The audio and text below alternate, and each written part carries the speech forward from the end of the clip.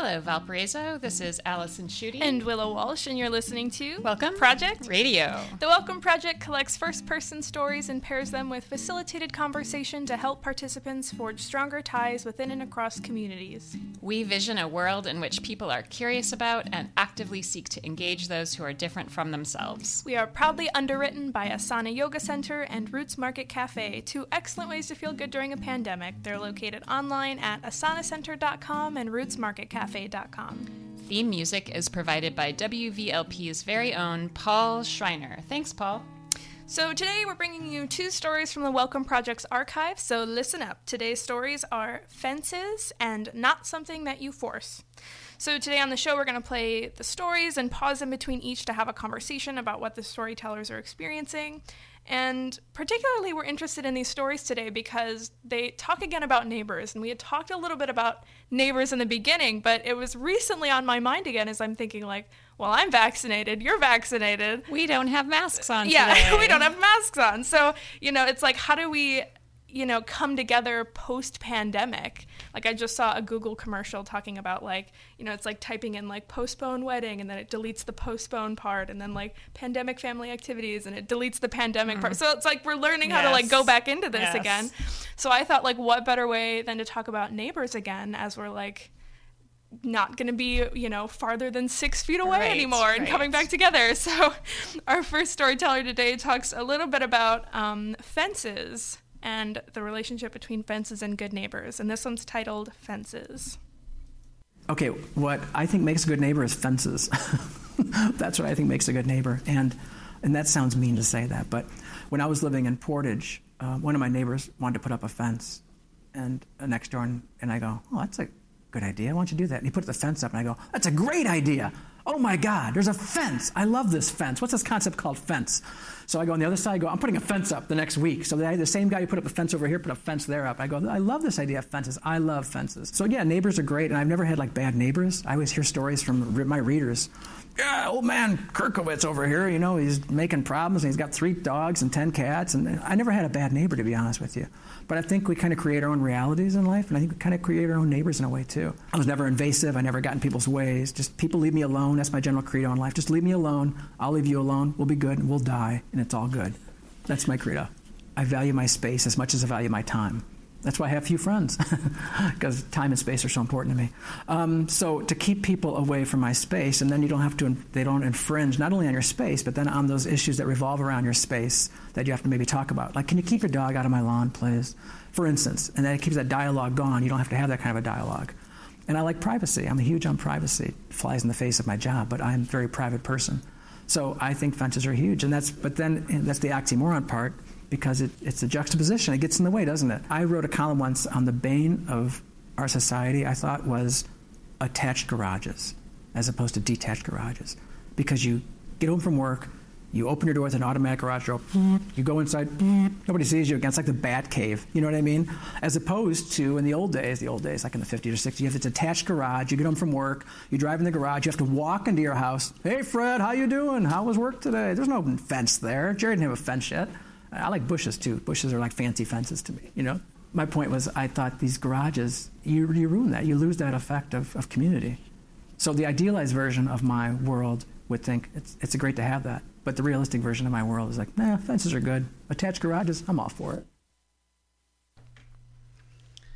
Hello and welcome back to Listen Up, Welcome Project Radio. I'm Allison Schutte and Willow Walsh, and today we're playing some stories from the Welcome Project archives. You just heard a story about fences and whether fences and attached garages make good neighbors or ruin neighborliness. So, Willow, how does this storyteller feel about fences? I feel like, it's funny that he kind of calls out juxtaposition, because I'm feeling like he's feeling a little bit of both ways. But, like, for the most part, overwhelmingly, I get the sense it's like he goes along the lines of good fences make good neighbors. It kind of eliminates some of the negative dialogue and kind of, like, keeps private space between neighbors, and that's how you have a good relationship with your neighbors. So I think he's for him. I really do. Yeah, he seems to, because he says he values his space. Mm-hmm. So fences demarcate space, and they tell you what is your space, and they tell you what is your neighbor's space. Clarity, it's all visible, and so it seems like that privacy that's created and that ownership that's created gives some sort of comfort. I don't know. Yeah. Mm-hmm. I don't quite understand like how he writes this piece about like, you know, why detached garages are kind of a good thing in creating community, but then he kind of like evolves, you know, in his place in Portage, deciding that like fences are such a good idea. Yes. Like I don't know. It's like, do you agree with him? It's like, I know you have a neighbor. You have one neighbor on your left side that has a fence. Side, yeah. Yeah, and then your back neighbor doesn't have a fence with you. Right, and the kids from that house will run through our yard to get to their house. I love it. I mean, I suppose it's possible I could have bad neighbors that would present a kind of problem, mm-hmm. but I also do feel like I don't have a particular sense of territory around. I don't take care of my yard very well. Like I try to mow it, but I don't fertilize it, and I'm not really good with green things. My partner Liz is, but she spends most of her sort of dedication to dirt work, like at the garden where she gardens with her friend. And so the neighbor that doesn't have a fence, she loves like native plants and has done a lot of work in their yard, like replacing some of the shrubbery and stuff with native plants. And she's always like kind of asking like, do you mind if I'm like, yes, please. just do it. I don't see a line here between us that needs to be maintained. So part of that is just like, you know, if I was a person that had a particular, like I want my yard to look X or Y, mm-hmm. You know, maybe I would have a different attitude towards fences. The neighbor who does have a fence, she has 2 big German Shepherds, so I'm grateful for the fence in that sense, because my dog doesn't get along with other dogs, and she's smaller than German Shepherds.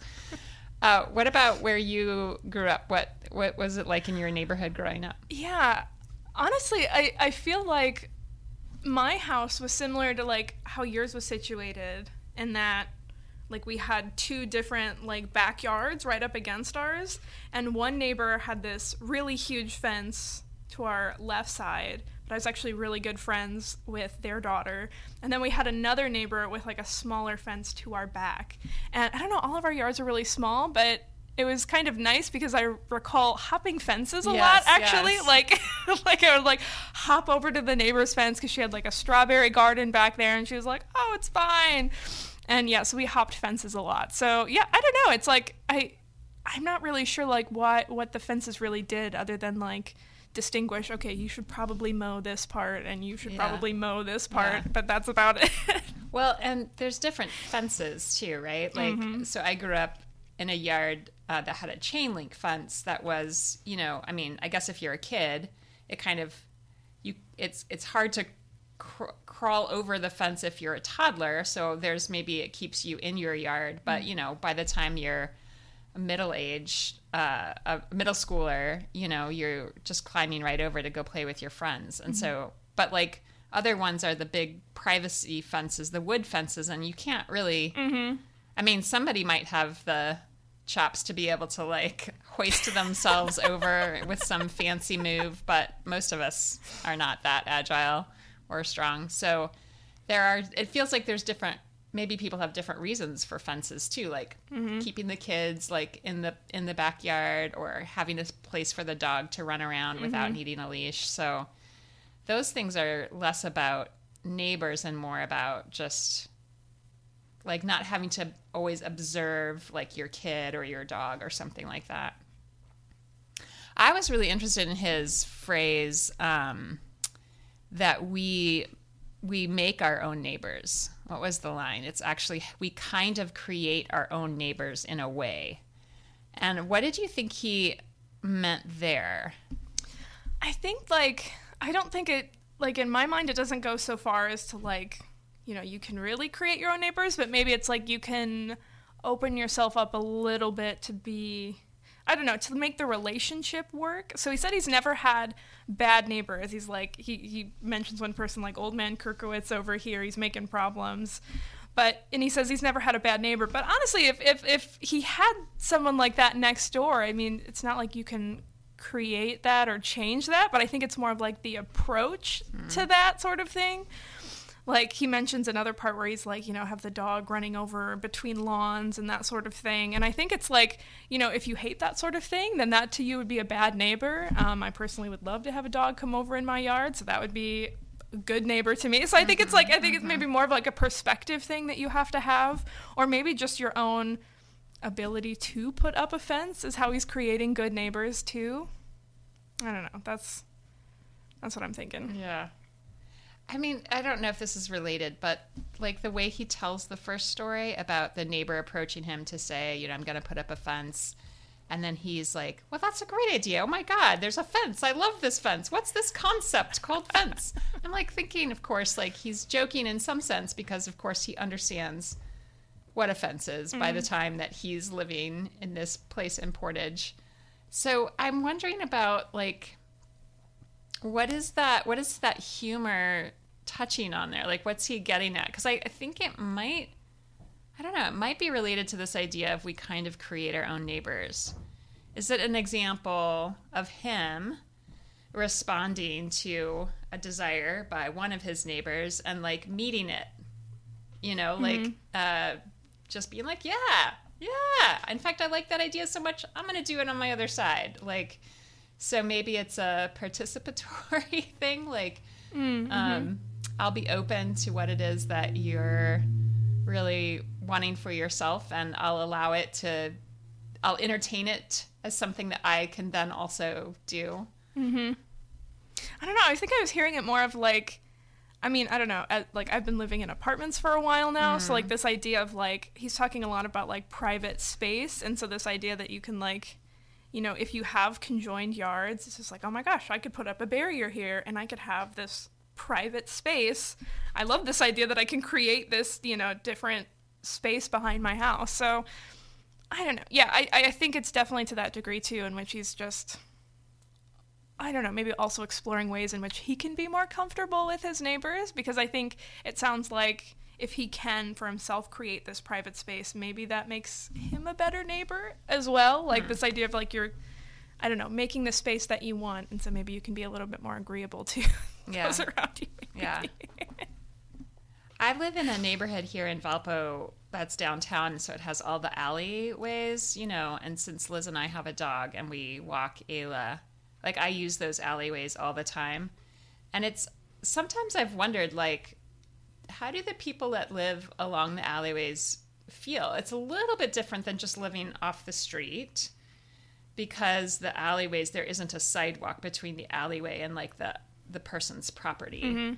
And I mean, nobody has ever said anything to me. Other people use the alleyways to walk their dogs too. And like I'm thinking the way the neighborhood was built kind of, it doesn't encourage that, but it's not discouraging it either. So I feel like most of us in that neighborhood have just come to expect it as public space.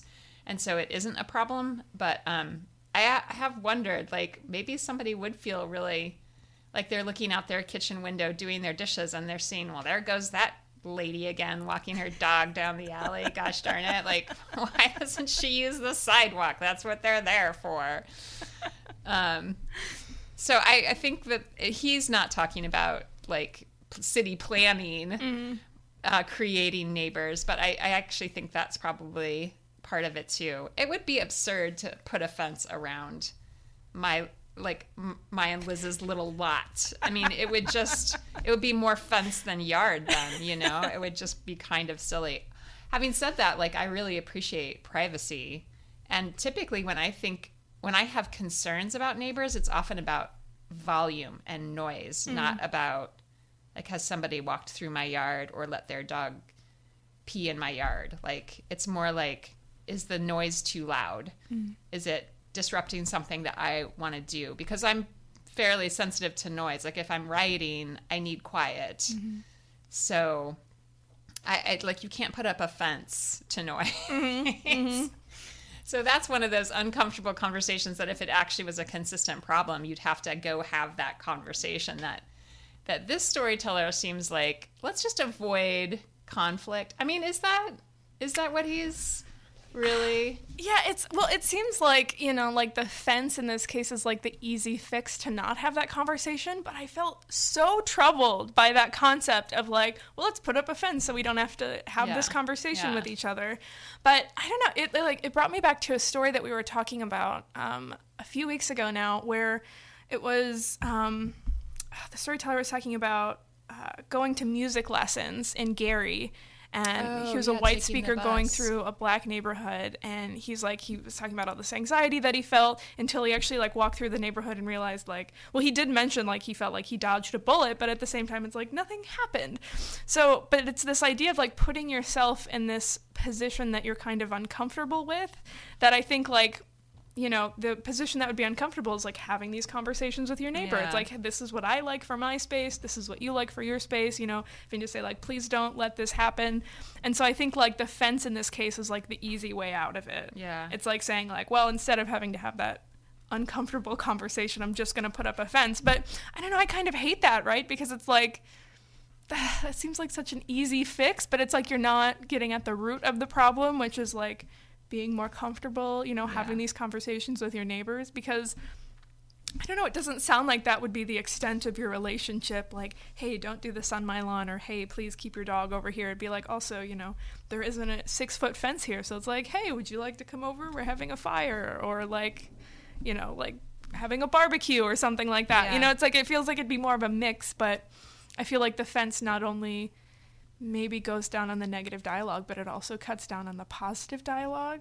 And that for me is like something you weigh. I think it has long-term implications or ramifications too, like not having those smaller uncomfortable conversations where you're getting used to each other and just basically sharing like, hey, this bothers me. If it's not a big deal, like, can we resolve it? So those little moments where, if you overcome a small conflict, then, it's building a capacity to have a relationship with that person, which I think when he's talking about the attached garages, he's recognizing that there are these long-term implications of not having these smaller neighborly reactions. So I don't know. I mean, he comes down at the end still on fences are good, attached garages, I'm all for it. But I don't know if I believe him. This is one of those places where his tone maybe belies him a little bit. So yeah, let's talk about those attached garages a little bit. You're listening to WVLP. This is Listen Up, Welcome Project Radio with me, Allison Schutte, and Willow Walsh.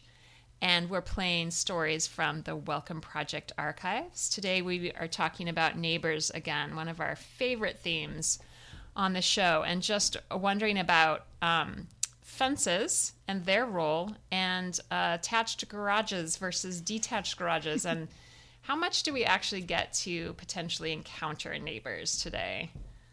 So I don't know, like I wonder about the what do you think about how much does the detached garage actually be an occasion for an encounter with neighbors? I think it opens up the space because, like you said, if you're just clicking the button, going into your garage, and then disappearing into your garage door, into your house, then you don't necessarily have that. I mean, then you're never really out, right? You're just pulling up inside your vehicle and going inside your house. Yeah. And so I think at least the detached garage it does leave a little bit of a window of space, like he's saying, like, hey, Jerry, how was work today? Like you have to walk into your house. So it's like you're actually visible in your neighborhood, to your neighbors. Yeah. And so I think that's maybe what he's getting at a little bit there is like there's just at least that little bit of visibility, that little bit of like shared space that we can have between each other instead of completely disappearing altogether. Yeah. I like the idea of bushes as fancy fences too. Like are there, like, so the detached garage versus the attached garage, like a hedge of bushes rather than an actual fence? Like, are there things that could provide some of what we long for like privacy or, you know, like, I guess like shelter for our cars or something like that, so we don't have to brush off the snow or whatever? So like, are there ways to get some of those needs met without like totally separating from our neighbors?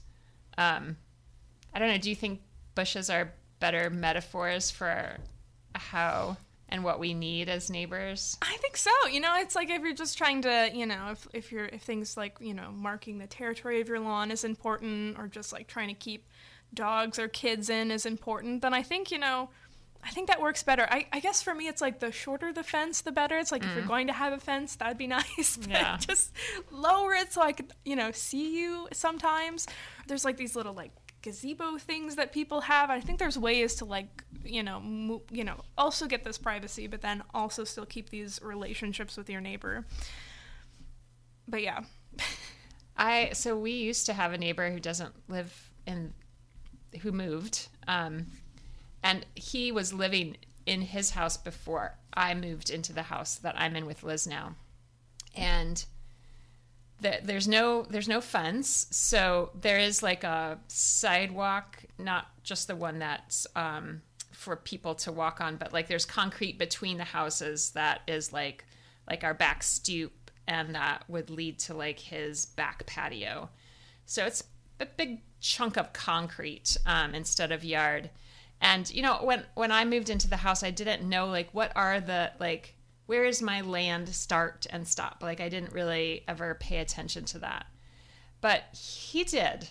Like, he would mow and leave probably 1 foot of lawn between, like, the sidewalk that led from my back stoop to the street and, like, his yard. Like, it would have taken all of 2 seconds to finish mowing that little patch. Mm-hmm. And at first I was like, why are you, I don't know, like stingy or something like that? Mm-hmm. And then I tried to think about it from another perspective. Like, for some people, is it just really important to know where your property lines are? Like, mm-hmm. I don't know that from my own experience, but like it was super important to him. So that I don't know if we were successful neighbors to each other, because the first thing I did with him is told him to turn down his music. I think I've told that story on this show before. So we didn't get off to a very good start, but I guess I want to allow for the fact that some people have different, you know, like things that are values or things that are important to them. But it does, like, I find myself drawn to cooperation more than to, like, borders or boundaries. I mean, but that said, like, it's not like I always want to hang out with my neighbors. And sometimes, like, when it's a really beautiful day and I just want to read on the back patio, I find it hard to do if the kids are running around because they want to interrupt me. So, you know, it's not like I don't understand that there might be some space that people want in some kind of fashion. Mm-hmm. I don't know. It's like, I think he also mentions like he says, it's his general credo in life, like, just leave me alone. I'll leave you alone. We'll be good. We'll die. It's all good. And like, that's such like I don't know. It's like, again, to me, that just feels like the easy way out, right? It's like, yes, you could have this like super plain existence and you could like mark these boundaries and have these fences up and just, you know, it's like, I will never interact with you. You don't have to interact with me. We'll just be fine together. We'll never have any problems. But I think that like that leaves out so much of like the good stuff, right? Like the kids running through, you know, your backyard to get to their backyard, and like all those interactions that you have, you know, it's like, would you know necessarily that your neighbor like was really into like native like plant species and things? It's like if you had these like big boundaries. So I think like, sure, you're giving up these small things like, okay, hey, don't do that, you know, just like creating this relationship, but you're also missing out on, you know, so much that would be really nice. And I just think the problem is it's uncomfortable. Like, I think of like myself, it's like, I feel like, I don't know, it's like when I look for like an Airbnb or something, I look for something with like big fences around, because I'm like, you know what, I don't know who's around. I don't know if it's like, and also it's like, it's like I'm in a queer relationship, but it's like, I don't want to open that window up. It's like they could be totally fine, but also I don't want to put myself in a situation where people are weird about it. Yeah. So it's just like, I think there's like that overcoming of that initial discomfort and like just being okay with it. I think that's okay. It's like, it's so much easier to kind of avoid those, I don't know, those negative interactions, but then you miss out on all of that like juicy relationship building that can actually come from like not putting up giant fences. Yeah, I feel like familiarity and having familiarity with people is so important as like just a kind of basic foundation for building relationship from. So you're talking about Airbnbs where you're dropping into a place where you're not going to be familiar.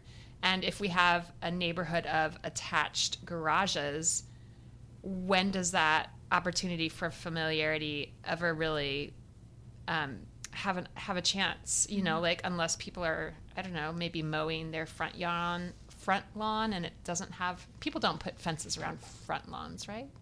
I don't think so. So, I mean, I guess there would be these other potential places, but I think, we really need that familiarity for like bigger projects. So, we had, you and I had been in a class together where we had talked about neighbors, and one of the writers that we read was talking about barn raising as a practice in rural communities and how it's a project that's too big for any one person to get done. So you actually do have to rely on your neighbors. And it's interesting because in the telling of that story, it's not like the neighbors that come help with the barn raising are people that his mom got along with. I remember her having a very clear judgment about the drinking behavior and the language use of one of the neighbors that was coming to help raise the barn.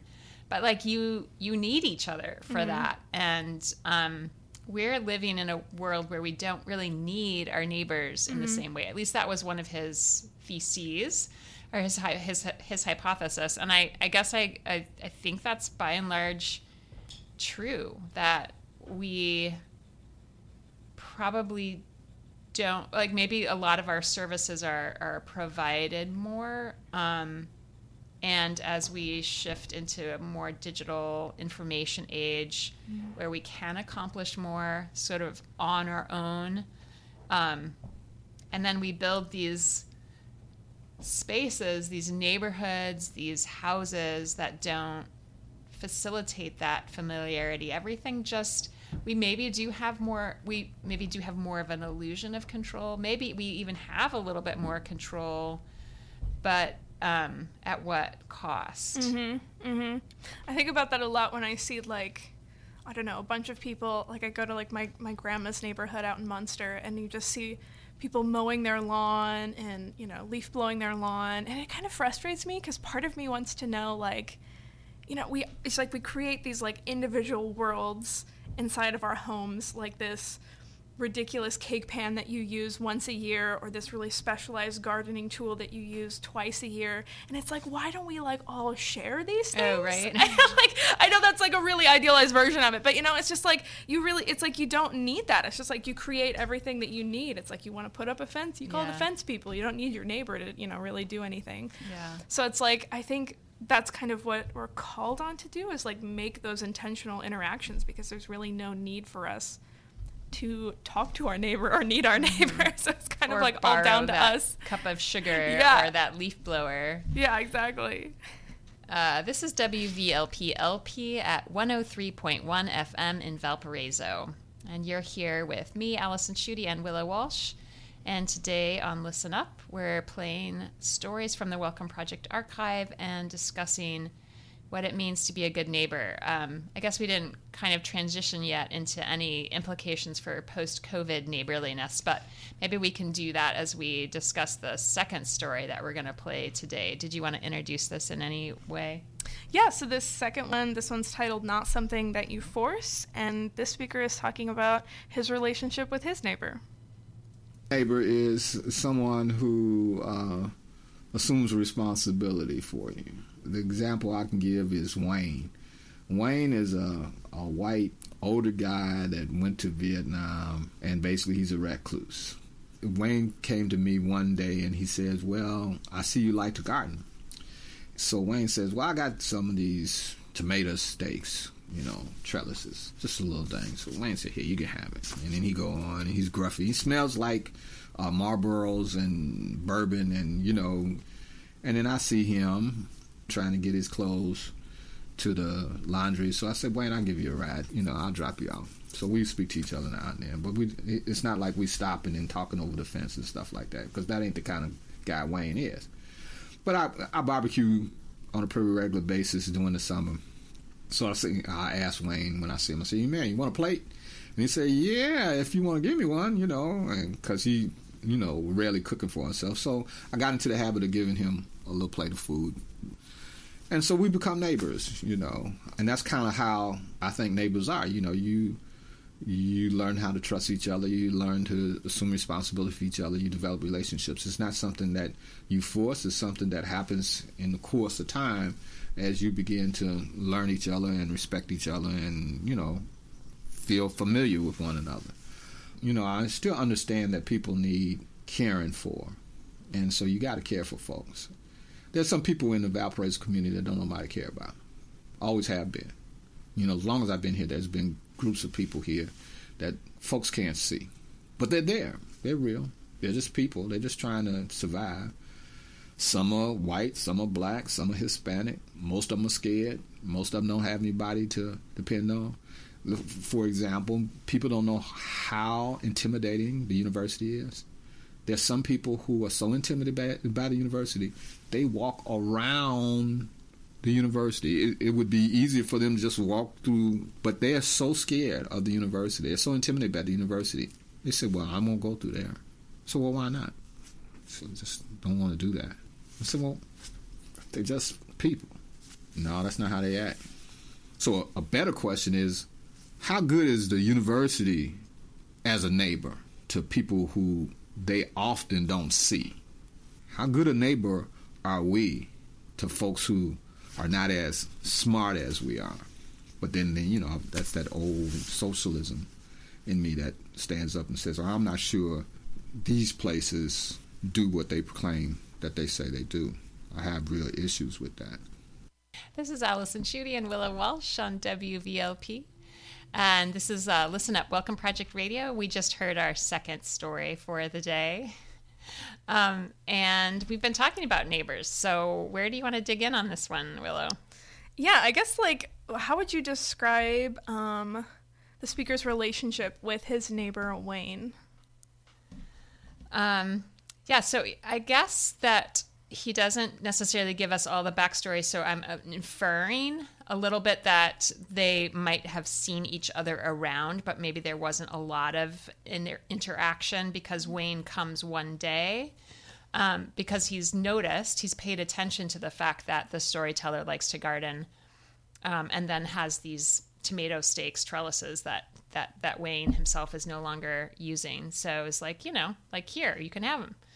And then that's it, right? I like the way the storyteller describes Wayne is very helpful for really sort of picturing this kind of neighbor who is not necessarily wanting to sit down and have an all-out conversation or spend the afternoon together or even really be like a friend. Mm-hmm. It's more just like they saw what the storyteller enjoyed and made a connection at some point to something that they no longer used, and so they delivered it. Mm-hmm. But that moment then became an opportunity for more of those kinds of exchanges to happen, so that when the storyteller is barbecuing and sees Wayne is out, is able to offer a plate. And it's interesting because it doesn't seem like, if I'm understanding correctly, that Wayne joins, the barbecue. It's more just like, yeah, I would appreciate that if you've got it, and then probably takes it back to eat on his own. So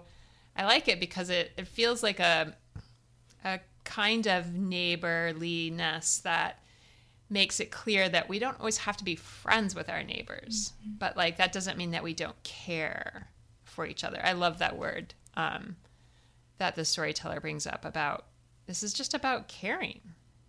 And it starts with that simple act of Wayne noticing something about his neighbor. Did you see other things that were part of that exchange? Well, the one thing I noticed, which is like my favorite line in this story, when the speaker is like, so we've become neighbors. Yes. And I love that because it's like, it's like it changes at least, my initial mindset of what a neighbor is to this like geographic fact to more of this like process that you're encountering, because it's like, well, of course they live next to me, they're my neighbor, but the speaker here says, we've become neighbors. There's like something that you have to do there to like initiate being a neighbor. And that's what I really love about it, because I think like he's not defining neighbor as, Wayne, the guy next door. It's, he's my neighbor because, he saw me garden and gave me these trellises, and I gave him a plate of food, and I gave him a ride to the laundry place.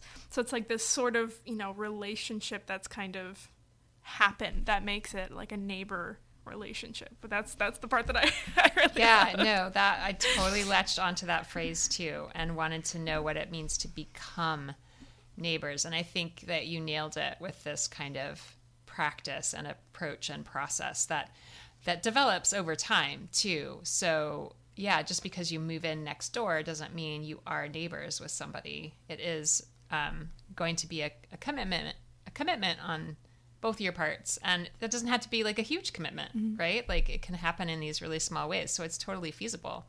But it leads to all of these bigger values that we hold, right? So the storyteller talks about trusting each other and assuming responsibility for each other.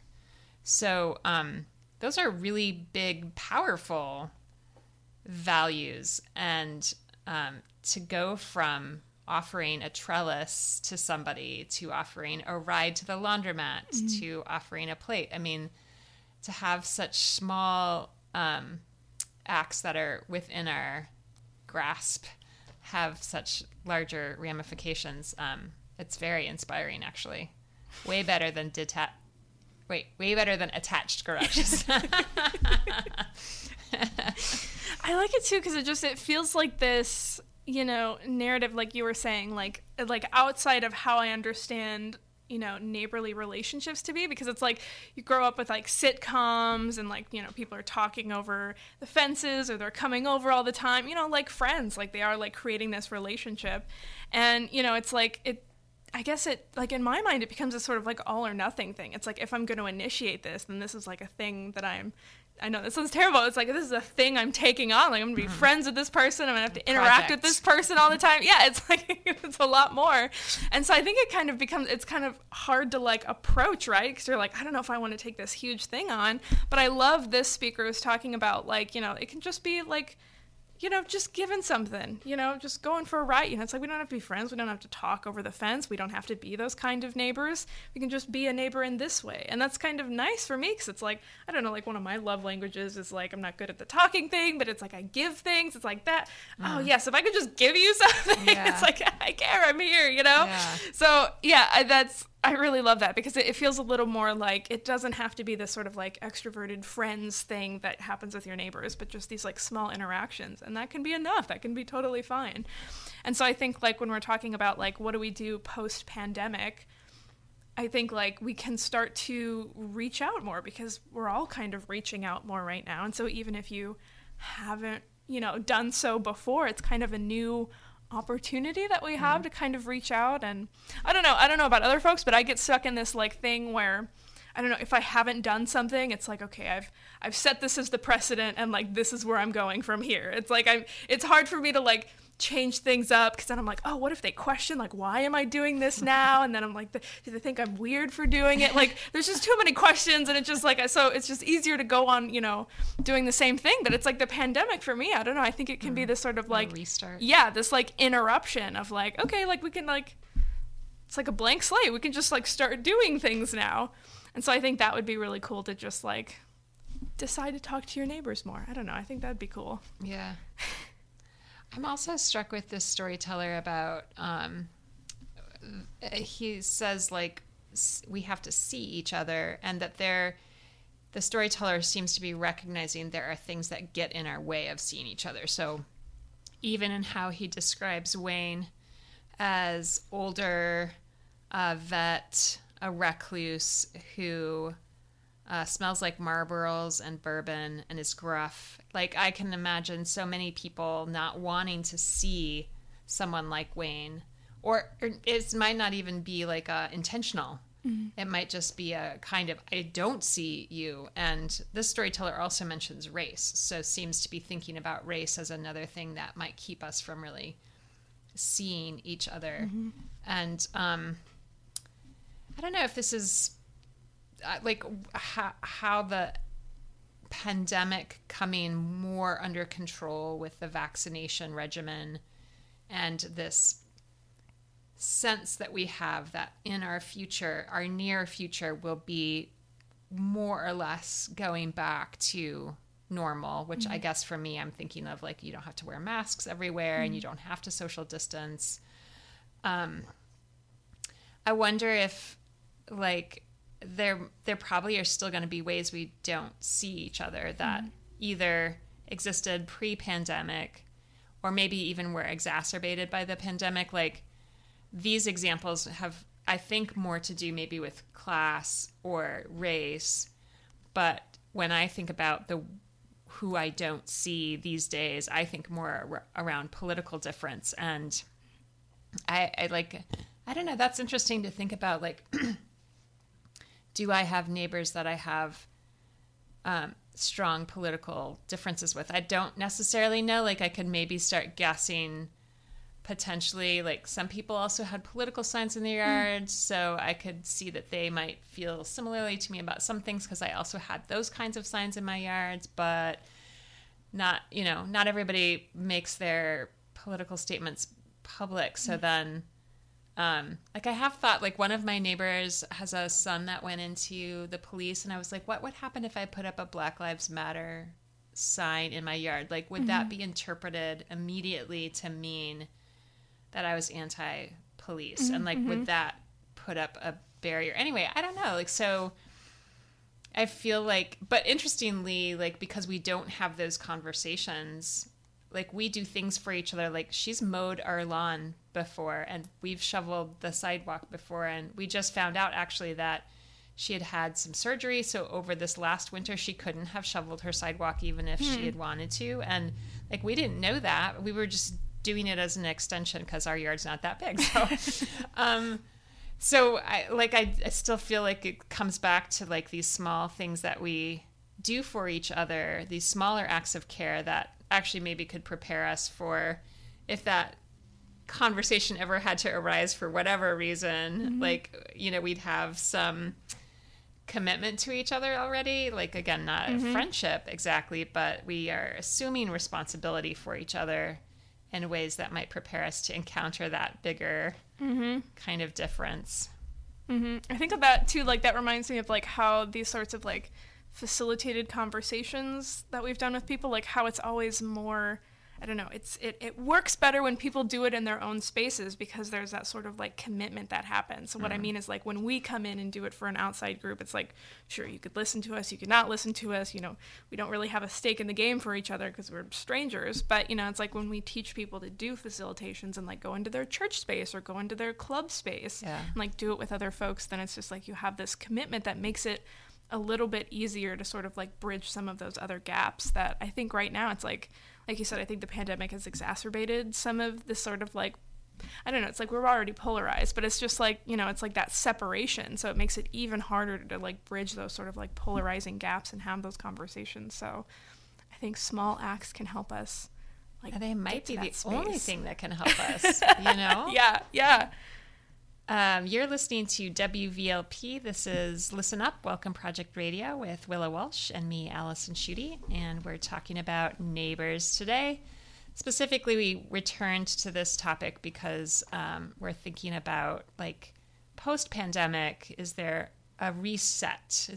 Are there more opportunities for neighbors to engage with each other because there actually will be less physical barriers to it? So and this storyteller, the second one that we just started at the top of the hour, has been giving us examples of how we become neighbors through these small acts of kindness and care that actually establishes trust and allows us to be responsible to each other.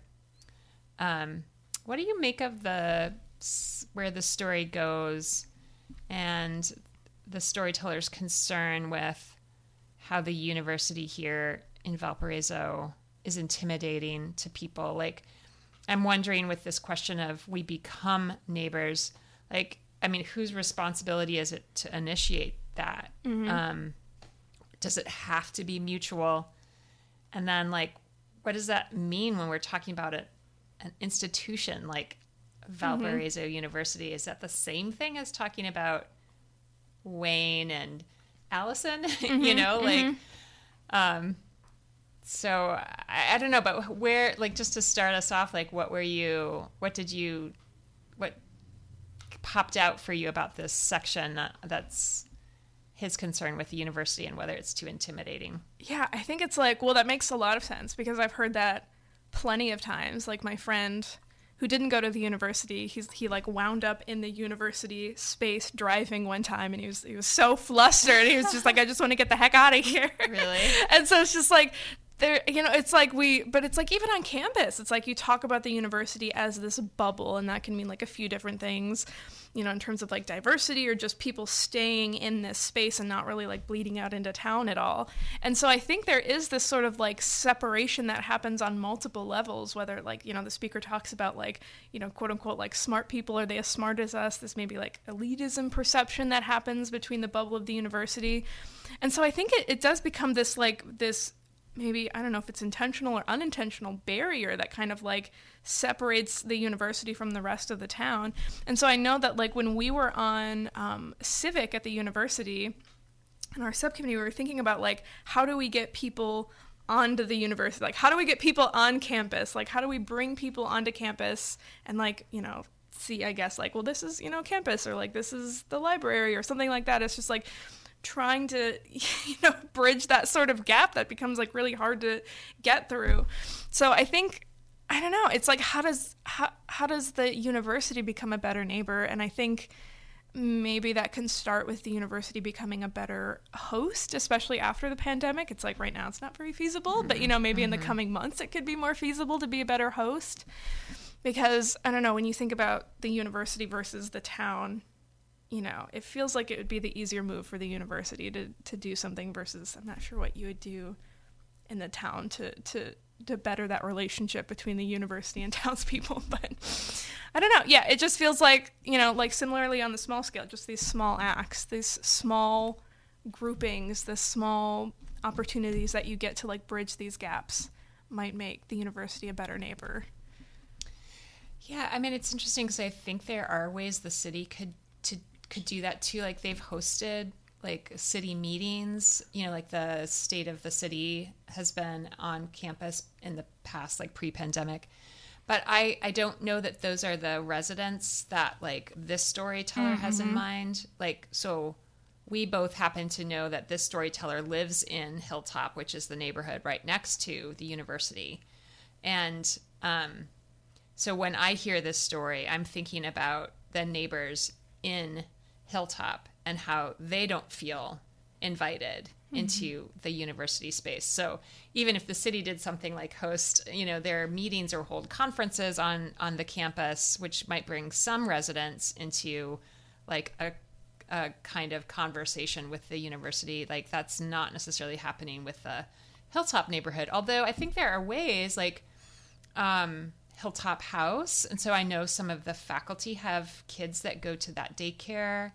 And that's like a kind of way that those smaller interactions could begin to happen. You know, students live in Hilltop, so there's some of that, but I don't know, like, who do students ever get encouraged to be residents of Hilltop?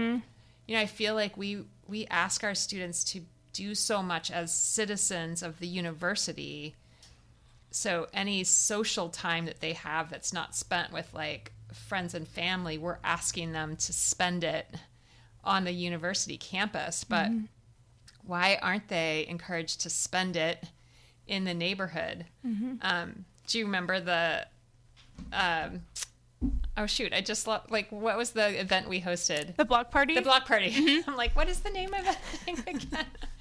So we hosted that right in Hilltop as a result of having this class, who's my neighbor, and I like. What are some of your memories of that day? Like, if you were to describe it for our listeners, like, what would you say that day was like, or that event was like? Yeah, so I think we had like flyers, right? So we were hosted at one of the houses that was like right outside of the university, but in Hilltop. And so we invited a lot of like neighbors nearby. Like we went up to houses and left flyers, and then we invited a lot of university folks over. So yeah, it was kind of like a cookout type of thing. I think there's like games, there's a scavenger hunt, I remember. But yeah, it was this interesting intermingling of like residents and university people that I noticed like when it was happening. It's like, I've never seen this before. And it's like, I don't know, it's like, it's not weird, but it's like weird in that it's like, we don't do this. And like the folks that, are the residents who, I don't know, feel more comfortable at the university, at least, have like kids who went there or worked there at some point. So it's a mix of people who are comfortable and who aren't comfortable. And I don't know, I think that was just interesting to see. Yeah. We happened to benefit from beautiful weather that day. Mm-hmm. So thankfully for that, like everybody's spirits were up. But yeah, I just, like who has a responsibility to, generate those sorts of activities. Like, I guess I don't know why. This is me talking, not as a professor, but as a resident of both the city and the university. Like, why isn't the university invested more in those kinds of interactions that can really make the university feel like it's not just sitting on top of land, mm-hmm.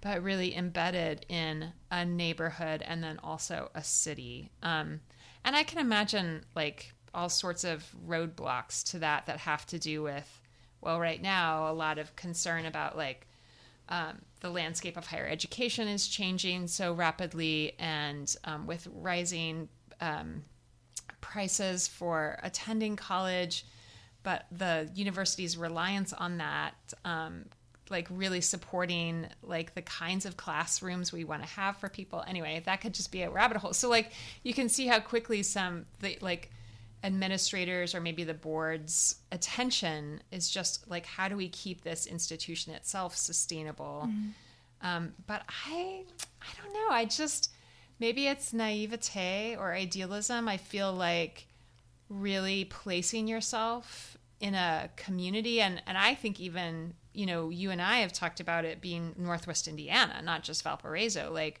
what would it mean for the university to see itself in the region? And it just seems like that could build a lot of goodwill mm-hmm. and trust. And what is the other phrase? Like the way that we could assume responsibility for each other. I mean, I don't know what it would mean for residents of Hilltop to assume responsibility for the university. That, again, like that goes back to my question a little bit of like, who's responsible for initiating the process of becoming neighbors, especially when we're talking about an institution? Is it kind of lopsided because there is a power difference, mm-hmm. or I don't know if I know how to answer that question. Yeah.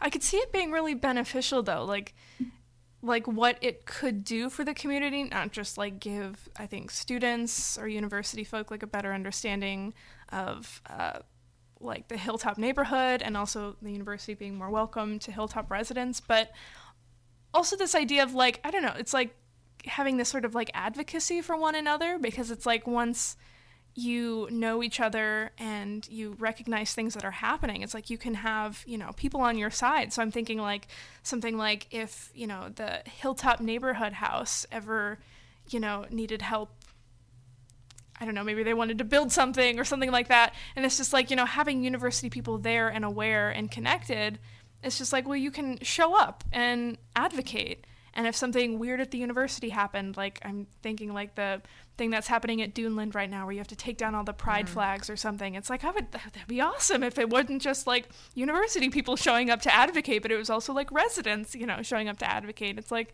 I don't know, it's like I see a lot of benefit that could happen, and not just, you know, being more comfortable being in each other's spaces, but, you know, just also being, you know, able to like stand up for one another and be present and know what's going on between the two. I think that's helpful. Yeah, and I feel like this storyteller seems to think that the university has language around being good neighbors, because the storyteller ends by saying, "I'm not sure these places do what they proclaim that they say they do." So it does feel like it's one of these moments where, like, are you really aware of the values that you're trying to instill in people, and what that takes, and how it can be messy, and it could make a border more porous, as opposed to kind of like, you know, if you come on campus, you need to sign in at the Welcome Center kind of thing, which is what it is in the pandemic, supposed to be at least. You know, and there's reasons, maybe very like specific times, public health crisis, where something like that is desirable. But otherwise, if we're really saying that the university has this motto, you know, teaching students to lead and serve in the world and the church and society, like, and how is being a citizen, how is being a neighbor not at the heart of those things? And yet that's not necessarily something we're teaching in a civic space. Maybe we're trying to teach it in a sense of like building community on campus, but I really feel like I didn't get any of that from my college experience, the civic, you know, and some of that was probably because I wasn't drawn to it naturally, because I hadn't been necessarily raised to pay attention to those kinds of spaces.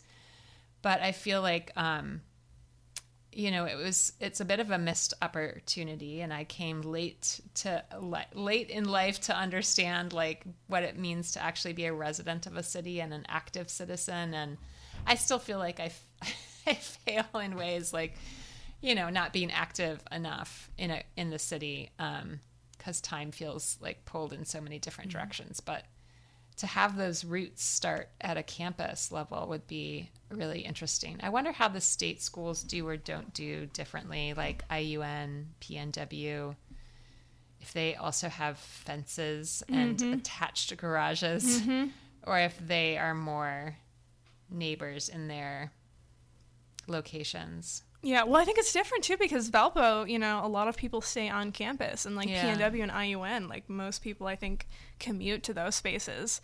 So you already have that sort of like intermingling of like people who are residents going in and out. Yeah.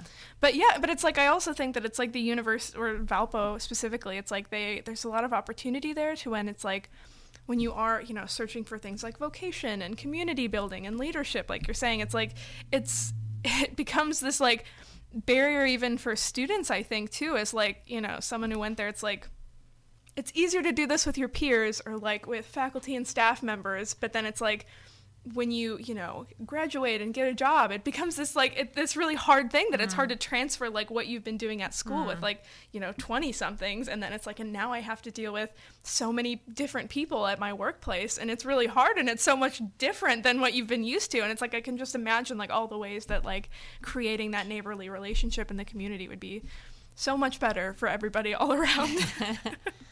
So we'll end on that note for today. And there's obviously always so much more that we could do and talk about when it comes to neighbors. So I'm guessing we'll be back to this topic at some point. Yeah. So thanks for listening. And thanks again to our sponsors, Asana Yoga Center at asanacenter.com and Roots Market Cafe at rootsmarketcafe.com. We here at Welcome Project Radio love to support our local businesses. And if you'd like to start a conversation with us or ask us any questions, you can feel free to email us at welcomeprojectradio@gmail.com. And if you'd like to hear more stories like the ones you heard today, you can find them on our website at welcomeproject.valpo.edu and wherever you get your podcasts.